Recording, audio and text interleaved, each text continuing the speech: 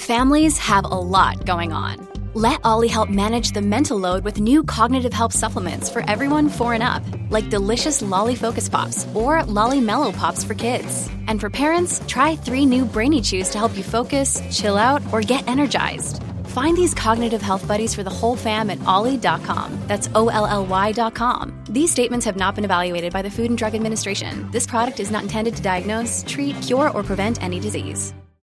Hello, everybody. This is Marshall Poe. I'm the editor of the New Books Network. NBN listeners like to read books and buy them. So we thought we'd tell you that right now, our friends at Princeton University Press are having a remarkable site-wide sale. You can get 50% off books, including ebooks and audiobooks, with the code 50, F-I-F-T-Y, at checkout until May 31. You can save some real money on Princeton University Press books. I encourage you to go there and check it out.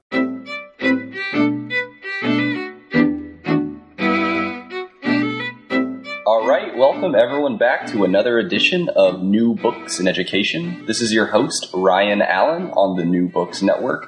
And once again, I'm very excited. I made some connections through social media and found a fantastic book. So, anyone decrying social media and Twitter should really just get out there and try to find people that you're interested in and that post interesting things. So, without further ado, let me introduce Peter Peverelli, and he recently wrote this book called One Turbulent Year, China 1975. And this is a book where he's a foreign student in China during the Cultural Revolution. My mind is blown just hearing this description of the book. And just for connections, his blog, if you want to go check that out as well, it's sort of excerpts of the book. So if you want to get a little more understanding, or you want to read it before you buy anything like that, go check out One Turbulent Year China 1975.wordpress.com, and you can also follow him at SI Theorist, also, you can follow me at Politics and Ed as always. So, Peter, thank you for joining New Books in Education. No problem. I'm honored that you found me and chosen me for an interview. Absolutely. Well, I have a personal interest in China, and so this is one of the reasons that I wanted to hear this interesting story, interesting tale, and I think because now years later you have academic roots. I think it's especially important. Yeah, well, at that time, of course, everybody was amazed, not only that I went to China, but before even that I chose Chinese, let's call that Chinese language and culture as a major. Because what on earth could you be doing with a specialization like that? Because no one was doing anything in China, with China, about China. Right. Now that's quite different, of course. Absolutely. Well, let's set up what. So what are you doing right now? You're teaching at a university. Can you just maybe give just a very brief, academic background about yourself? Yeah, well, as I introduced, I started studying Chinese, and I was a freshman in 1974, so 1 year before. But before that, I had learned Chinese on my own in an evening course for 3 years, so I actually started learning Chinese when I was 14. Wow. And that was mainly, my main interest was languages, foreign languages. It was my fascination at that time. And, in Holland, we learn a lot of languages in school, including English, which is good for the interview, of course, today, and French, German. I had Latin and Old Greek as well. It's called grammar school in Europe. But I wanted to learn some, any non-European language, and Chinese was available in my hometown. It's a small town, and it was even the course was given in my high school building. Wow. So it was the nearest non-Western language that I grabbed, and from one thing came another. So my interest in China. So after 3 years, when I graduated from high school, Right. Yeah. choice for Chinese was available. But nowadays, I'm teaching organization theory and as part of business administration course, so it's quite different. But I changed it somewhere in between. But I'm sure we can come back to that later in the interview. Yeah, absolutely. So just wanted to set that up where you do have an academic background, which potentially was informed by these experiences that you had when you were younger, which I think is potentially something that everybody sort of has, goes through or can reflect back upon. I'm surprised that you mentioned your hometown had Chinese language in would that have been early 70s? 74 or 70, yes, I started, so it was 1970, it was the first time as well. Well, it's called, it was one of those, you have this non-profit organizations that organize evening courses, some more practical, some pure for hobby, and this guy, I think the guy who initiated this was teaching Russian there. And, well, at least for Russian, that was a market, of course, during the Cold War. Right. But he had this insight that China might be useful or would become hotter at some time in the near future. So this man was a real insight. And it happened. So I think it was the very first evening course in Chinese in the Netherlands. Wow. It happened to be, so it's a lot of happened to be a lot of haphazardness. Right. We'll have you, I don't know if you're familiar with Malcolm Gladwell and his outlier sort of theory, where it kind of reminds me of that, where Yeah, well, I use the word fate a lot in the book. Not that I'm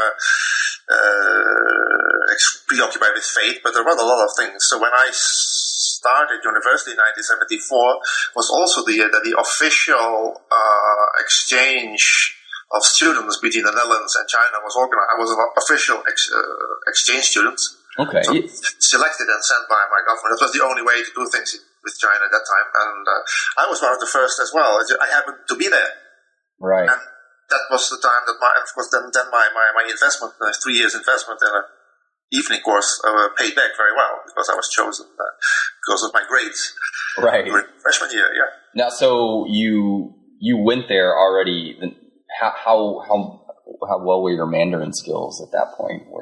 I could speak Chinese very well, I may say, because when I entered, arrived at Beijing, finally, after my 48th trip from Amsterdam to Beijing, much longer than I devoted an entire chapter to that. I could have a simple conversation with the school representative that picked me up there, but there was a Dutch diplomat, sinologist as well, who was also there to pick me up, and he was quite amazed. I mean, it sounds like bragging, but he was quite amazed. So his first reaction was, "Why are you going to do this here? Because you can already speak Chinese." Right. That's interesting. So before you left, I mean, do you recall any preparation or what was going on? What did you know of China other than you knew the language, or what was your conception? Well, I think in hindsight we didn't know much. Because I studied Chinese language and culture, the official name of the course, for a year. So we believed to know quite a lot about China already, but actually what was going on in China at that time in 1975, it was, again, as the phrase that I use in the book, a secluded empire. Oh. Our press, and I think it's in both sides of the Atlantic, our press was quite, now I can say quite biased, of course. It was communist and therefore bad. It was something like the Soviet Union, and the Soviet Union and Eastern Europe were bad, so China must also be bad. But actually how bad and in what way this evil was typically Chinese, no one could tell. There were, of course, and people knew about the Cultural Revolution, about young people walking the streets with the little red book in their hand, shouting slogans. And actually, the other reason, apart from my good grades, that I was selected so easily is that most of my fellow students did not even sign up to be selected to be sent to China because they were afraid. Or they discouraged, not afraid maybe, but discouraged about all this publication about China at that time. Right. And so you had no apprehensions, or you were just, I was brave, I guess. I still am not brave. I just, when I want to do something, I just do it and I'll see what happens. I'm confident that I can, and of course I'm confident that when your government sends you to region to study for a year, as part of an official agreement, between two governments that you will not end up, being beaten up or, imprisoned or whatever can happen to you. I was quite confident that it was. The worst that could happen to me was that I would end up at a campus. Right. That it would be very hard to leave the campus, and we were very surprised that we were extremely free, at least within the city limits of Beijing, to use the bus and walk around from day one. So yeah, well, what happened to that? Tell us, when you got there, or how did you get there? What was that like? Well, we flew with KLM, of course. You get this, that's part of it's our national carrier. It still is. But nowadays, I fly 5 times a year. And Beijing or Shanghai or Hong Kong. And Beijing is 9 hours, 9.5 hours. Hong Kong 11, 12, and Shanghai somewhere in between. But at that time, it took me 48 hours. There was a DC-8. And of course, you may not even know. A DC-8, but you probably haven't seen a DC-8 in the inside. Right, yes. But it's a flying bus. For us, our terminal is a flying bus with something you use in domestic flights.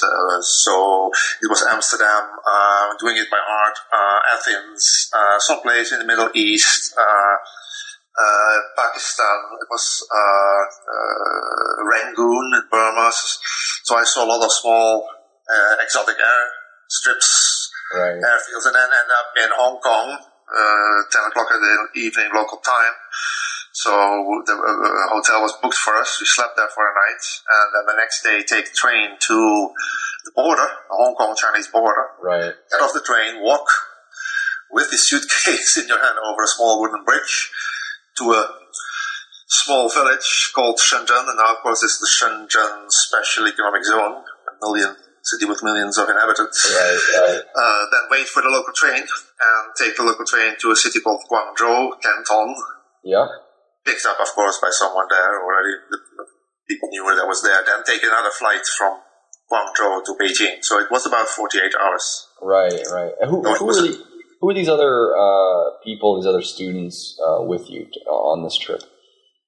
Well, this particular trip, we were two Dutch students. The other Dutchman was not even studying in my own university, not in Leiden University in the Netherlands. He was a Dutchman studying at School of Oriental and Asian Studies, so as in London. Okay. But he applied because he was Dutch, and he wanted to be a diplomat, and he became a diplomat afterwards. And I think he made a very good impression. The selection committee, so he was selected as well. And both of us made a trip almost to the end, but when we are in Hong Kong, he noticed that his suitcase was still in Amsterdam. He preferred to wait for another day in Hong Kong to enter China with his luggage, which is probably very sensible. So I arrived on my own in Beijing. Yeah, that's amazing. Yeah. So when you get to Beijing, what sort of reception, what kind of welcoming do you guys have, or do you have? Well, there was a teacher. They were all called teachers. It was the guy in charge of the foreign students. But in Chinese, you call them teacher because they are an official of the school that was picking me up. So he was there. And there was someone from the embassy. That's something, of course, that would not happen to you nowadays. Nowadays, you arrive at the airport and you'll try to find your own way, or you're taken up and out. But when we were met with it was very official, with a car, a driver, driven to school. So it's, I was 19 then, so for a 19-year-old student, of course, you feel very, very comfortable. It's a far cry from this, all these ghost stories that we were told and that we could read in the media. China.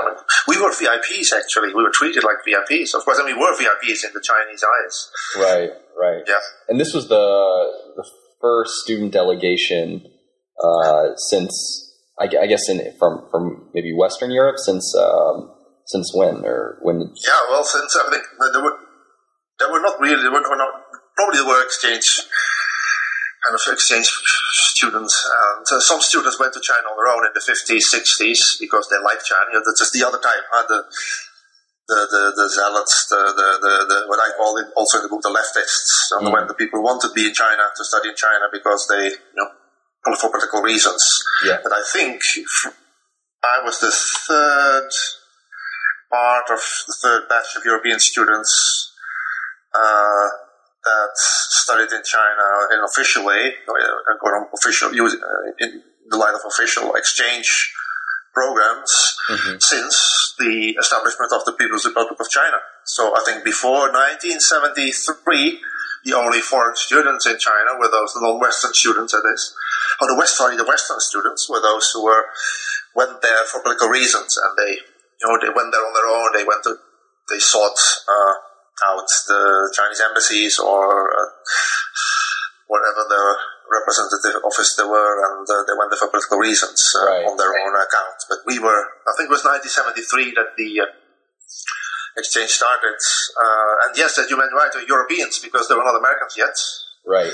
I think from both sides, I think the American government was not encouraging, to say the least, American students to go to the PRC. China was not ready yet, I guess, for an exchange program like that. That changed rapidly, of course, absolutely. soon afterwards. But at that time, there were no Americans. No, it was Europeans and many non-Europeans, from developing countries. Sure. With Mao's sort of reach out to the developing, quote-unquote, third world, I guess. Yeah, well, there were different types of students, of course. I mean, we had students, African students or students from Southeast Asia who went to China to study metallurgy, medicine, and the apex was an Albanian student who went to China to study Spanish, because he would not be able to go to Spain or South America to study.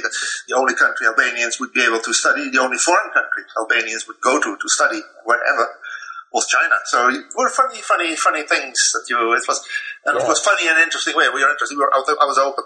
Extreme. I'm not a political person. I've never been, but it was interesting. It's interesting to observe this kind of anomalies that an Albanian would study Spanish in Beijing instead of Madrid or Barcelona or what have you. Well, that was politics for you. Yeah, I think. I mean, we forget that not too long ago in sort of our history, just with this political shift in the world, that it's pretty amazing now. I mean, basically students are all over from everywhere. Oh yes, of course. And as soon as the Americans came, they came in hundreds and more of. But that's, of course, there is a lot of interest. It was the only, for me also. It was I've never met an Albanian before, so you wouldn't meet Albanians in Western Europe. So it was. We didn't only learn. It's also part of the book in many chapters. It's not only we didn't only learn about China. We learned a lot about the world and other peoples, and it was so from that point of view, it was a much more comprehensive human experience. Apart from, of course, learning a lot about Chinese, speaking Chinese very well, and learning about the country by looking and talking with people, but we learned so much more. Absolutely. So, which university were you kind of stationed in Beijing? It was not a real university. It was called the Beijing Language Institute. Nowadays, it calls itself a university. I think it's the official name now is Beijing Language and Culture University. Okay. But it's called the Beijing Language Institute, BLI. And it was, it is a language school, so it was a school where foreigners learn Chinese. And it was set up for foreigners to learn enough Chinese to go to a real university to follow courses in Chinese. Right. So it was originally set up for these people from developing countries. Well, you can imagine that you are from Uganda and you're sent to China to study medicine. You need to learn a lot of Chinese in order to follow courses in Chinese about medical topics. And then since 1973, it was open for Western European and Japanese students as well. Special classes for Westerners to study Chinese. And so they did a very good job, I must say. It was a very good school. Okay. Yeah, that's quite interesting. What when you're at the university or this school, is it like a compound that? Yes. Okay. Yeah, campus. We were housed in a campus building. It's still there. I've visited recently. There were some changes, but it looks very old. So it's an old building, and we know it was a dorm with two people in a room. First half year, I shared a room with the other Dutchman, and I think in January or February we got Chinese roommates, which was also quite amazing that they let us share a room with the Chinese. So that was another surprise. Right. And yes, there were Chinese studying a number of foreign languages. Sure. Mainly elderly people. Well, elderly, of course, not 50s and 60s, but in their 30s, typically people who needed a foreign language for their job. I guess that's also the reason why they were very confident to expose them to a bunch of European young European students with all their parties and all the thing. Of course, that's another theme that's all over the book. Of course, then you have these young Europeans in the 19, 20, 21, 21 was trying to emulate. That's the word I use, emulate student life in Western Europe. Right. How did that work? As well as we could. I mean, were you able to replicate it, or were you guys? Well, it involves beer and wine, and of course, when and that was available. There was beer in China. It's no potato chips all this time and not, but there were things to liquor was cheap. It was vile. Most of it is horrible Chinese baijiu, very strong, 50-60% alcohol. Right. But we stuck to beer, and that's all right. And we had these parties. I mean, not every night. We were not drunk all the time, but we had these parties, and no one objected us having these parties. In that respect as well, we were quite free to do. We were not running the building or anything, but we had parties and quite a few big parties. And we did things, and we went out to dinner. Okay. We sought out. I quickly developed a small group of students, like 5-6 real friends. Their names pop up as well in most of the chapters. Sure. And one of our hobbies was checking out restaurants. Eating was cheap for us, and again, it was open. We took a bus, and we had bikes. Some bought bikes, and we actually were given bikes. We were lent bikes by the Dutch embassy. Very nice gesture. Right. So we were cycling around, and we were trying out restaurants all the time. So it was actually quite. What was it like? I mean, just riding your bike around Beijing. Would you cause a stir just sort of being there, or by at this? Sometimes you would draw a crowd. It was all right in Beijing. It was more intense in other cities. We made a trip during the winter holiday, around Chinese New Year. So you would draw crowds somewhere, but it was okay. I think it was quite pleasant. We drew attention, but not excessive. Right. It's also the behavior. I think some of my fellow students drew more crowds than others. It depends on how you behave, of course. I usually still do try to blend in. Every now and then I seek out small places. Well, I was in Tibet for the first time only this year in June. Oh, wow. So I seek out smaller places, and people notice you, but you can behave in a way that that's almost like natural. Yeah. Okay. Well, I mean, you're here. It's the mid 70s. Just the fact that probably not a lot of foreigners are there in the first place, but then you add on top of this that it's this insane moment in history called the Cultural Revolution. The final year of the Cultural Revolution. We didn't know that, but it was the final year, and so in hindsight, of course, there was quite a lot of the local politics was really fermenting, and you wouldn't see that very explicitly. But in hindsight, we were given signs, and we could see signs and read signs that China was not as stable politically as it appeared to be on the outside. So a lot of things happened, and of course, the biggest event was January. I think it was in January. The Premier Zhou Enlai died, the man who had been Prime Minister of China since the beginning, because they have elections and all these things, so they never change a winning team. Right. And people were really sad. There was another politician who died only a few weeks before, in December. There was a little commotion, but people were quite.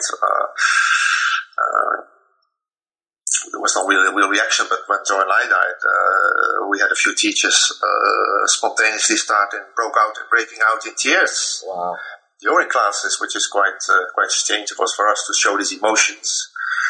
Yeah, also in Asia. So this man was liked genuinely. It's not a propaganda.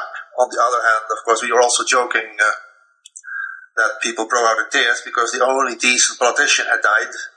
So now that's the joke we made. Yeah, we made jokes, of course. We were able to crack jokes, actually. People let us do this. They were not trying to incriminate us. Of course, now the Chinese people were desperate that they were in the hands of all those radicals who had led the Cultural Revolution. Right. Mao was dying. We knew that. So this entourage around Mao was now in charge, and Zhou Enlai was the only moderating factor in Chinese politics at that time. Right. And he died. So what I saw in the book that you had met, sort of consoled Zhou Enlai's wife. Yes, well, that's what I thought. I thought we were VIPs. We didn't always appreciate that at that time, but the next day we were asked to get in the school buses again.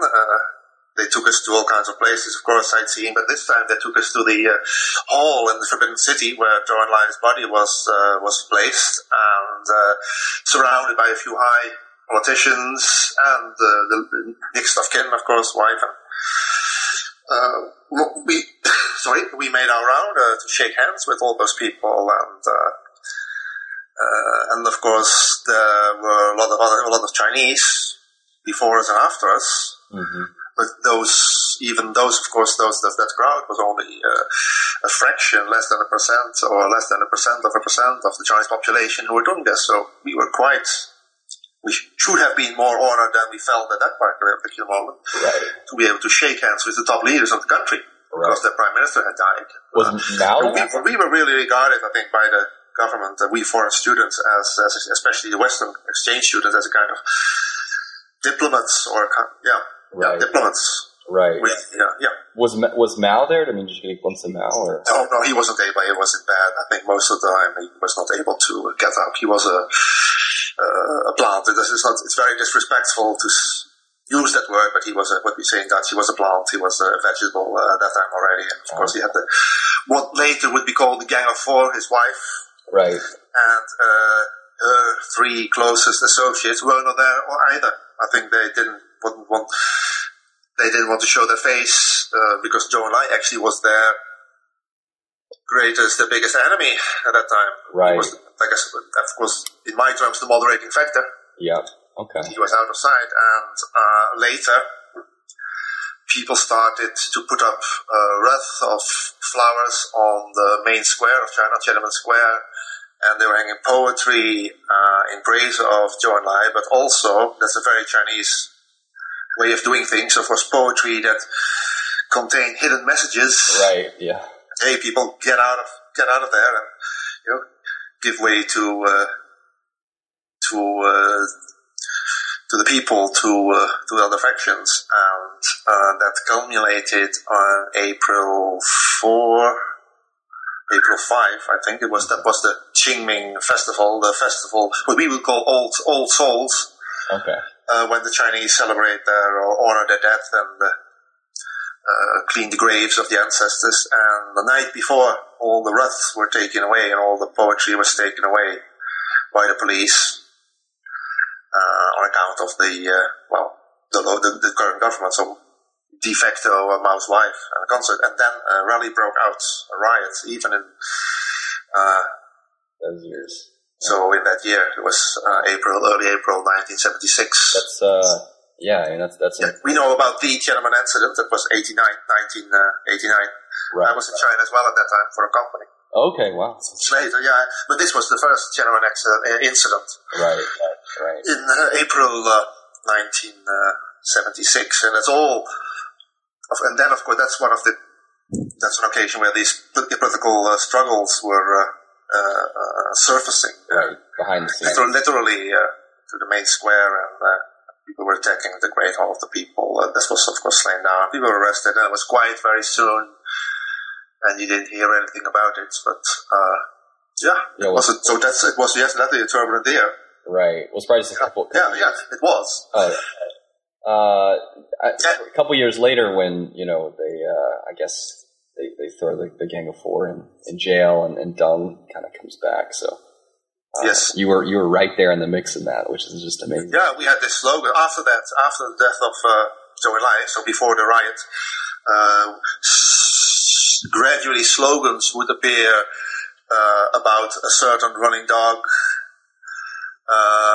of revisionism or whatever slogan they had. And we already guessed it was Deng Xiaoping, and then the name Deng Xiaoping came out, so Deng Xiaoping fell then for the second time. Right. So when I entered China, Deng Xiaoping was still in part of the government. He had already been banned once and brought back. Right. And during that year, in the period right after Zhou Enlai's death, he was demoted again. He was the bad guy again. Because his protector, Zhou Enlai, was not there anymore to protect him. Right. Wow. That's quite fascinating. Can you jump back though? We're talking about all this political, these big moments.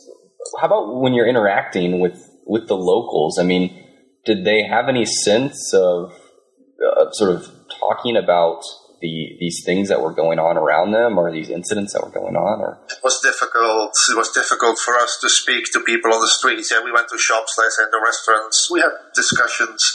There was a restaurant near the back entrance of the school where, of course, many of us had lunches together within groups. And there was a guy, a waiter, who liked to talk to us. But I think we also engaged in self-discipline or censorship, if you want to, not to bring up extremely controversial things. Right. We spent a week, that was also part of, because of that period, we spent a week in a commune, so-called a rural commune, or in Chinese terms, a people's commune, as part of the lessons. Right. And then we could speak to people, some of these commune members, as they call the farmers. But no, we didn't engage in political conversations. I think the most political conversation I had, I mentioned that in the book, was at the end of the winter holiday, which we traveled by train all the time. When we did the train back to Beijing, we spent the whole night there, and I had some discussion with teachers. And this female teacher started on her own account to criticize the people in Shanghai that we had visited. Oh, wow. But I'm not sure whether it was this famous Beijing against Shanghai feud, or it's a political feud. We have this thing in the Netherlands, Rotterdam people and Amsterdam people. I'm sure in the United States you have people. North and south. North and south. You have people who have different.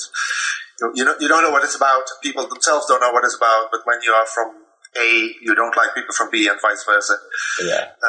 So no, we didn't have big. But there was, let's say, in our lessons, in our class, the regular class that we had, that were not the teachers did not, the school did not attempt to change us or indoctrinate us at all. Okay. They had already given up on us, or it was part of the policy, or these Western European students are here for learning about China in an open way, but we are not going to try to change their minds or. We were very grateful for that. It was one of the fears we had, that we had a lot of politics, but no, we had not. So what were you getting taught in the classroom? Was it just language, or were also politics courses, or just general? Well, it was indirect. Usually all mornings. We had full days, 5 full days, and Saturday morning, so it was quite heavy schedule, but it was good. It was all mornings, 5 mornings. We had language lessons. It's a book published by the school, with the text and new vocabulary, grammar, and all this stuff. But taught in Chinese, of course. So we were literally immersed. And then in the afternoons, we had one afternoon. We had it's called literature. So we were reading parts, chapters from novels, poetry, parts from plays, and those had political content. Right. But so we were indirectly exposed to political content, but not the politics were not really discussed. And we had sessions with Chinese students who were studying English. So we spent 1 hour speaking English with them and 1 hour speaking Chinese with us, and that was very pleasant. Right. We even had, I'm writing it in the book as well, on Saturday mornings, we even had classical Chinese. Okay.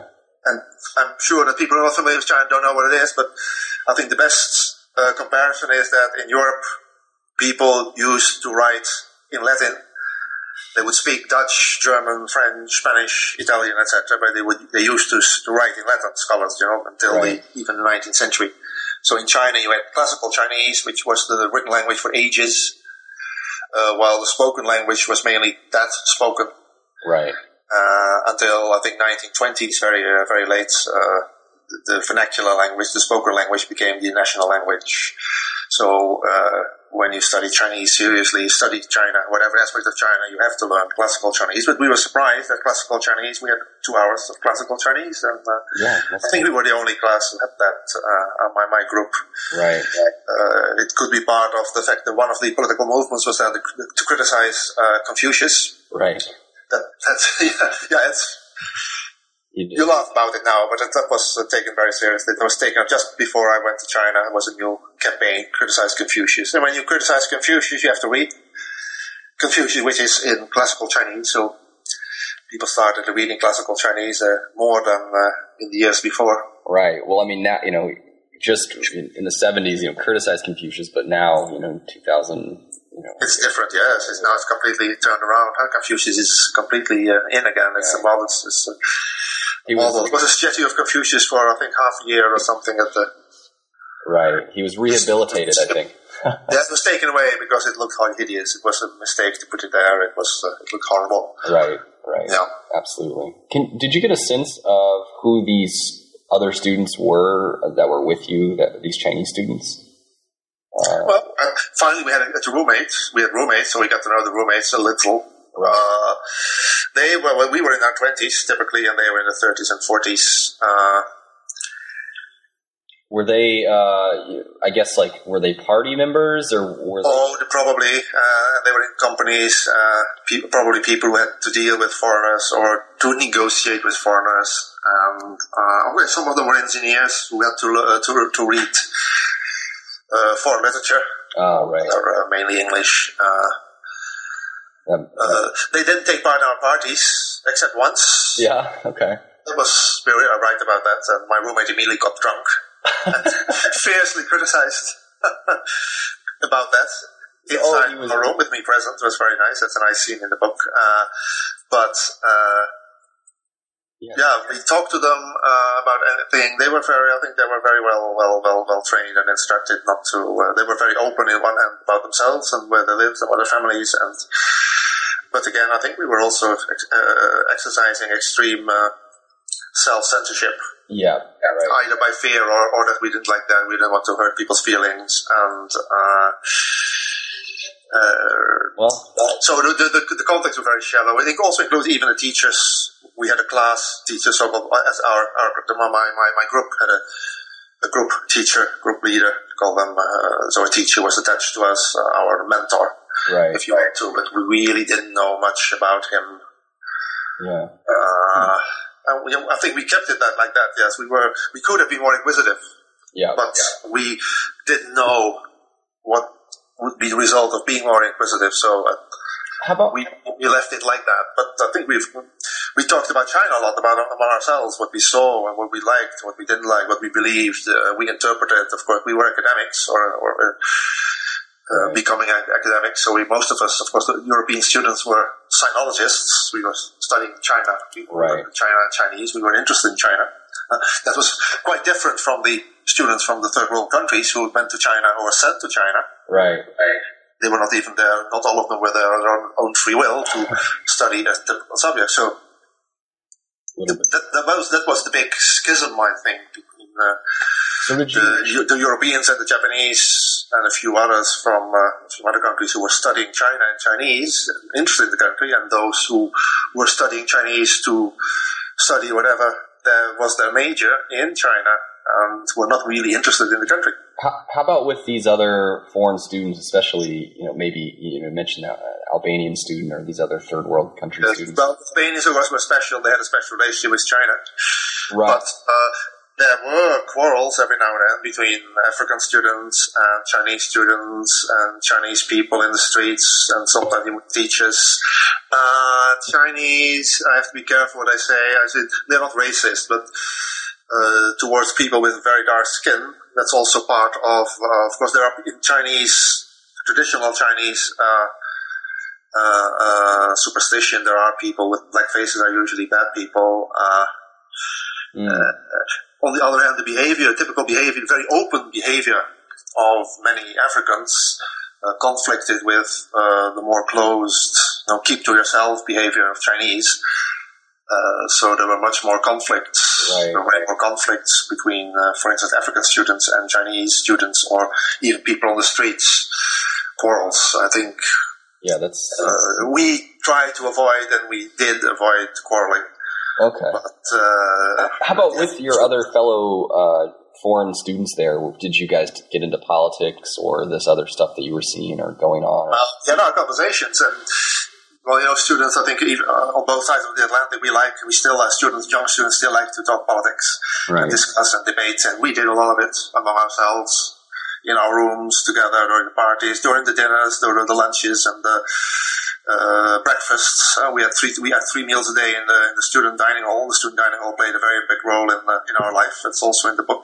Okay. It was not just for eating; it was for socializing. Right. So soon we had tables of people who liked each other. We had a table of people who were interested in China, but not from a political motivation. Right. But there were Westerners who were very motivated. Those were the people. One of the funny things that I mention about them in the book is that Christmas is now in a few days. So on December 25, 1975, at breakfast, there was a German girl and a Swiss boy carrying their books to breakfast, as they would always do. Mm-hmm. So we were surprised. What are you doing with your books? And said, "We're going to class." I said, "Hey guys, look at the calendar. It's Christmas." I said, "No, we are not Christians. We are going to class." But our teachers had told us that we could stay away from class at 2 days. Right. Because they knew. Right. And of course, secretly we believed, and I'm sure that was right. We were right in believing that they were happy to have a few days off themselves. So Right. you can imagine, but they had to go to class at least once to show their face, because. Right. And so you can imagine, we were trying to imagine the faces of their teachers of their group when they went in to there. students, because they had to teach them. I'm sure they only taught them for an hour or so and let them go. So this kind of extreme behavior to the people I call the leftists, that's what you had among. There was a small minority of European students, but they had the Japanese didn't go to classroom on December 25th, and even some of the Muslim students didn't go to class on December 25th because they celebrated any any occasion. A day off is a day. Yeah. So, but there were people like that. Yeah. So how about, we respected them. But we at least on the outside. But these were. Right. We really took. They were funny people. You don't do things like that. I'm sure our teachers didn't. The teachers didn't appreciate their behavior. They're going to class on December 25th. Right. Chinese are very patriots, and I expect other people to be patriots as well, and to respect your own culture, and to live by your own rules. Sure. Yeah. How about I guess kind of wrapping up your trip in China, yeah. What was it like to sort of leave or to go, or was there sort of a decompression period before you left or anything? We weren't given this. Talk about turbulent years. So we already had bought our tickets again, Beijing, Guangzhou, and then Guangzhou. The tickets Hong Kong. Right. And Sam was waiting for us in Hong Kong. And we were ready to spend the second last night. And at 4 o'clock in the morning, I woke up, and my first thought was, who the hell is knocking on my door at 4 o'clock in the morning? And then I saw my roommate already standing at the window and said, "Wake up, it's an earthquake." So it was the big earthquake of July 1976. Wow. The epicenter was not in Beijing, it was in Tangshan, an industrial and mining city, not far from Beijing, but it was so big, it was probably one of the biggest earthquakes in the century. Right. Wow. Or ever in human history, also in terms of casualties, of course, but the earth was really shaking, and was like in waves. I've never seen an earthquake. My roommate was coming from an area in North China where they have earthquakes, small earthquakes regularly. So it was a crack in the wall, and we ran down. Of course, I had some stuff with me, my passport, I think my tickets. And that's what you do. Your mind doesn't work properly, doesn't function properly when your building is shaking from an earthquake. But I took some stuff with me, and I was wearing wearing clothes actually. I could see an Icelandic student, we had two of them as one Icelandic student, run completely naked in front of me. Oh my gosh. With only his underpants in his hand, which he put on just before leaving the building. Oh my gosh. And then we spent our very last day at the Beijing Language Institute, mainly in the dining hall. It started raining as well, and in the bicycle shed, and walking around a little when the rain stopped.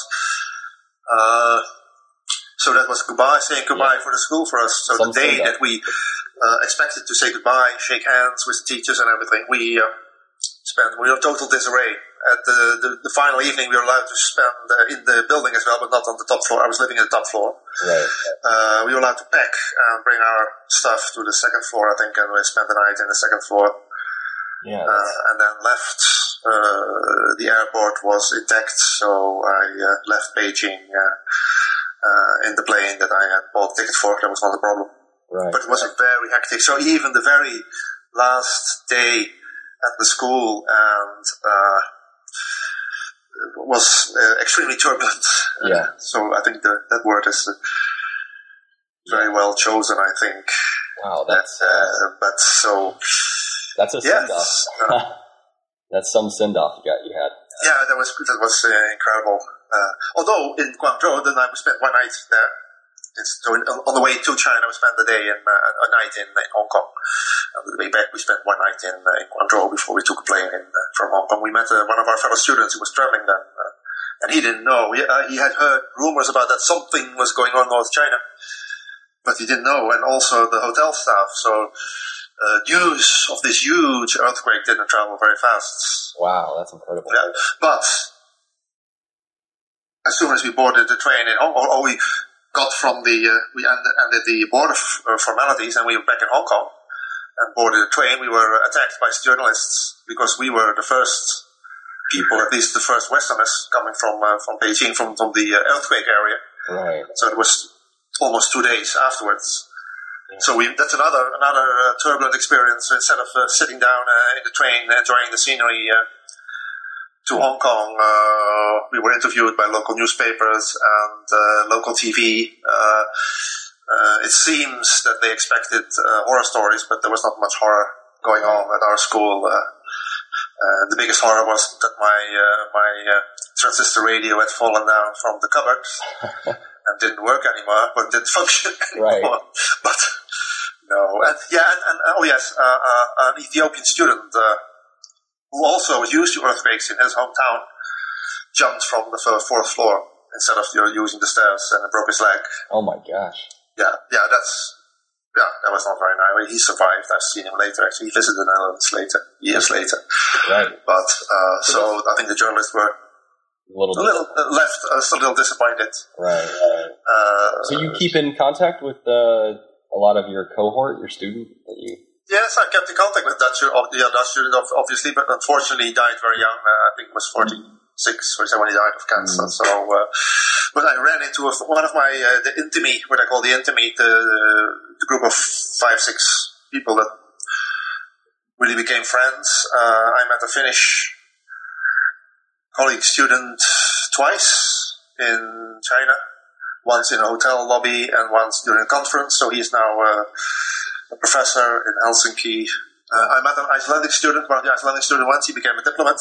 Yeah, that's amazing. That's amazing, yes. And years later, I married a Chinese lady.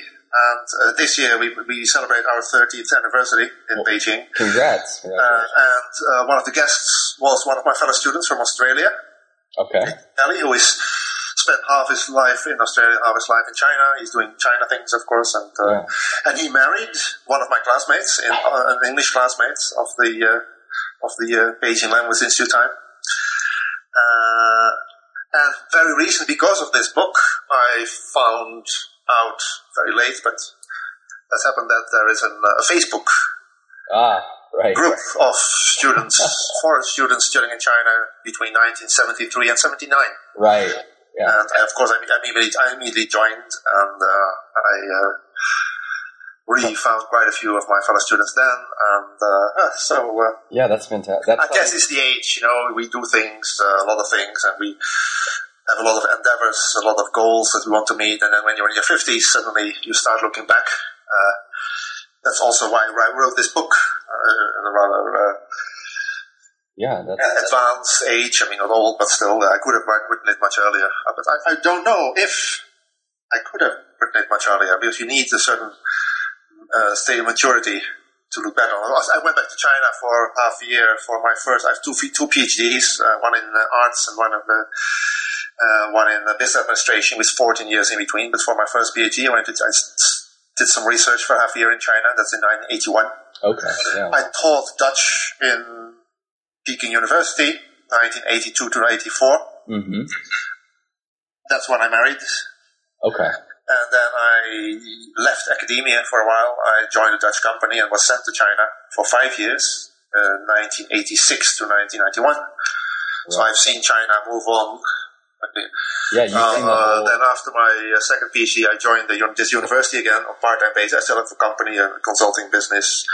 I do this now I'm engaged in business administration, still doing research in China. So I spend about 3 to 4 months a year in China doing all kinds of things, doing business or business consulting, doing research, teaching. So I've kept in touch. And you feel like your life has been very informed by important decision of studying Chinese at 14. Right, and the decision was made only or primarily for studying a non-Western language. It could have been anything, but it turned out to be Chinese. So and now we can discuss whether it's fate or there's a higher power, but I think we're not interested in that discussion, at least not here. Maybe that's the next book. Yeah, right. So any concluding thoughts on this One Turbulent Year? I'm very happy that I made this decision to sign up for that course, even though China was this secluded empire, etc., with all those people, with all those revolutionaries with little red books, and that I didn't wait, like some of my fellow students at that time, for a few years later. But I'm very happy that I made this decision, that I was able to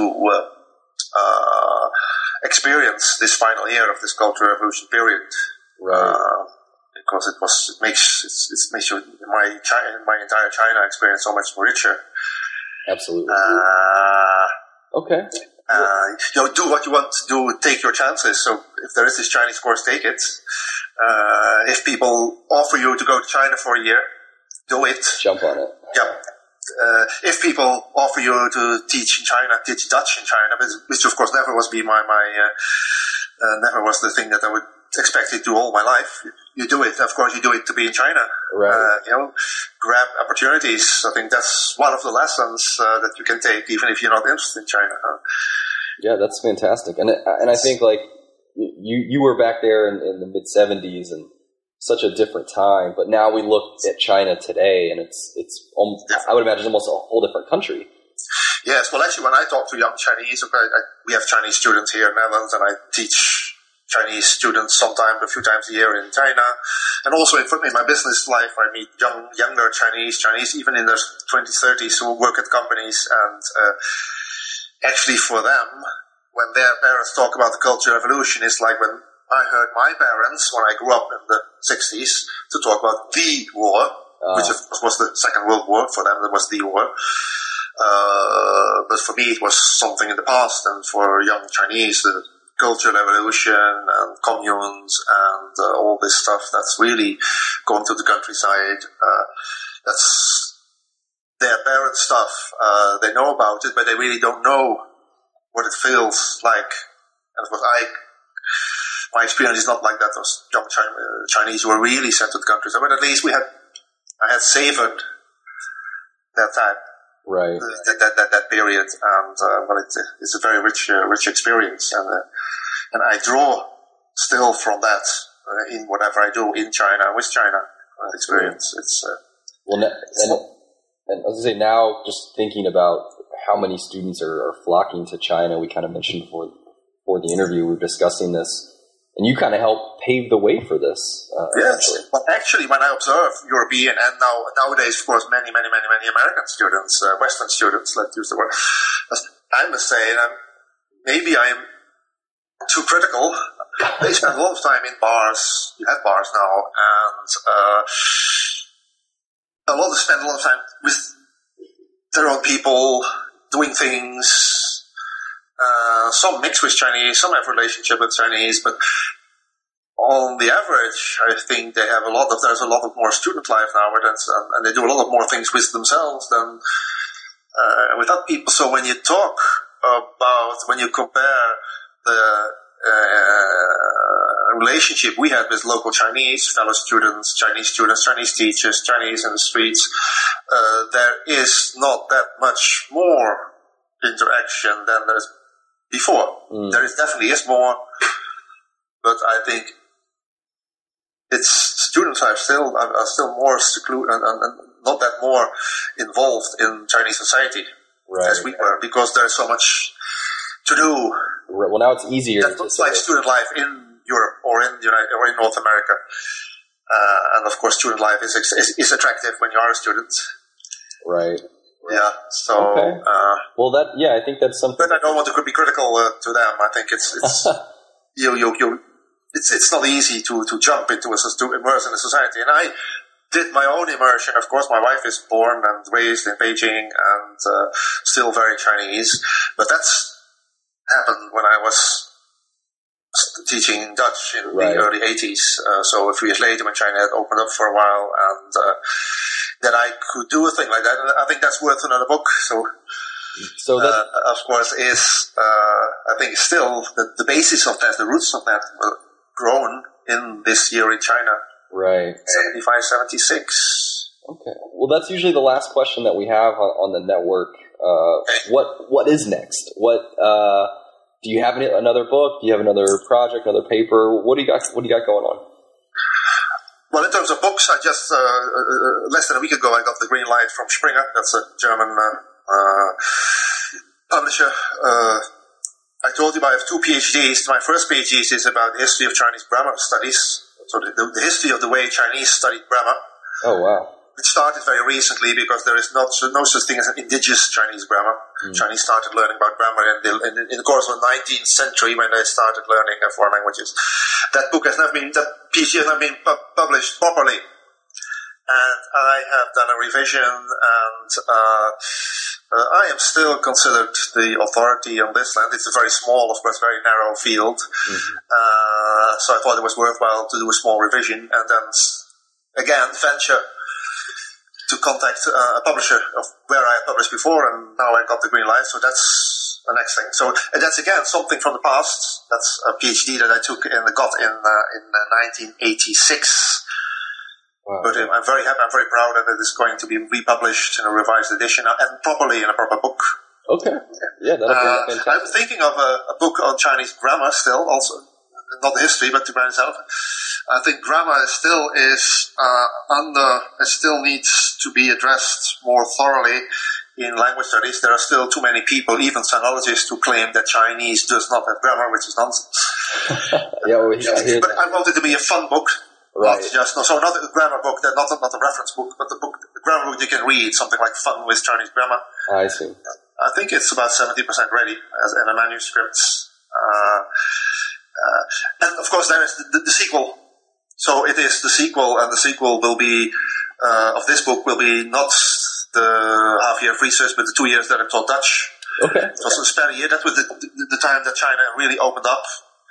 And it was also turbulent in another year. The Chinese were learning so much and sucking up Western culture so quickly that they sometimes choked on it. And I was there teaching Dutch of all languages. I mean, who on earth in China would want to learn Dutch? I guess a couple, maybe. We are also patriots, but who wants to learn Dutch? Anyway, there were people who learned Dutch. That's also a period that's worth a book like this. Right. Simple. But let's first stick to promoting and selling this book. Absolutely. Okay. I hope this with a few helps. Yeah, no, this has been really great. I do appreciate it. The story is so fascinating and worth a read for anyone interested in China or even just education, international students, international education. I think there's all sorts of avenues. Yes. I spent quite a lot of time on how they taught us and how the teachers were really trying to teach us. They were doing a lot of working very hard with the limited means that they had. So it's also about education, definitely. Mm-hmm. Absolutely. All right. Well, Peter, thank you very much for joining us, and I encourage the audience to go check out Peter Peverelli's One Turbulent Year, China 1975, from Book Scout, and we'll offer a link to that. And Peter, thank you for joining us. And no problem. It was an interesting experience. All right, fantastic. And thank you everyone out there, and hope you learned something.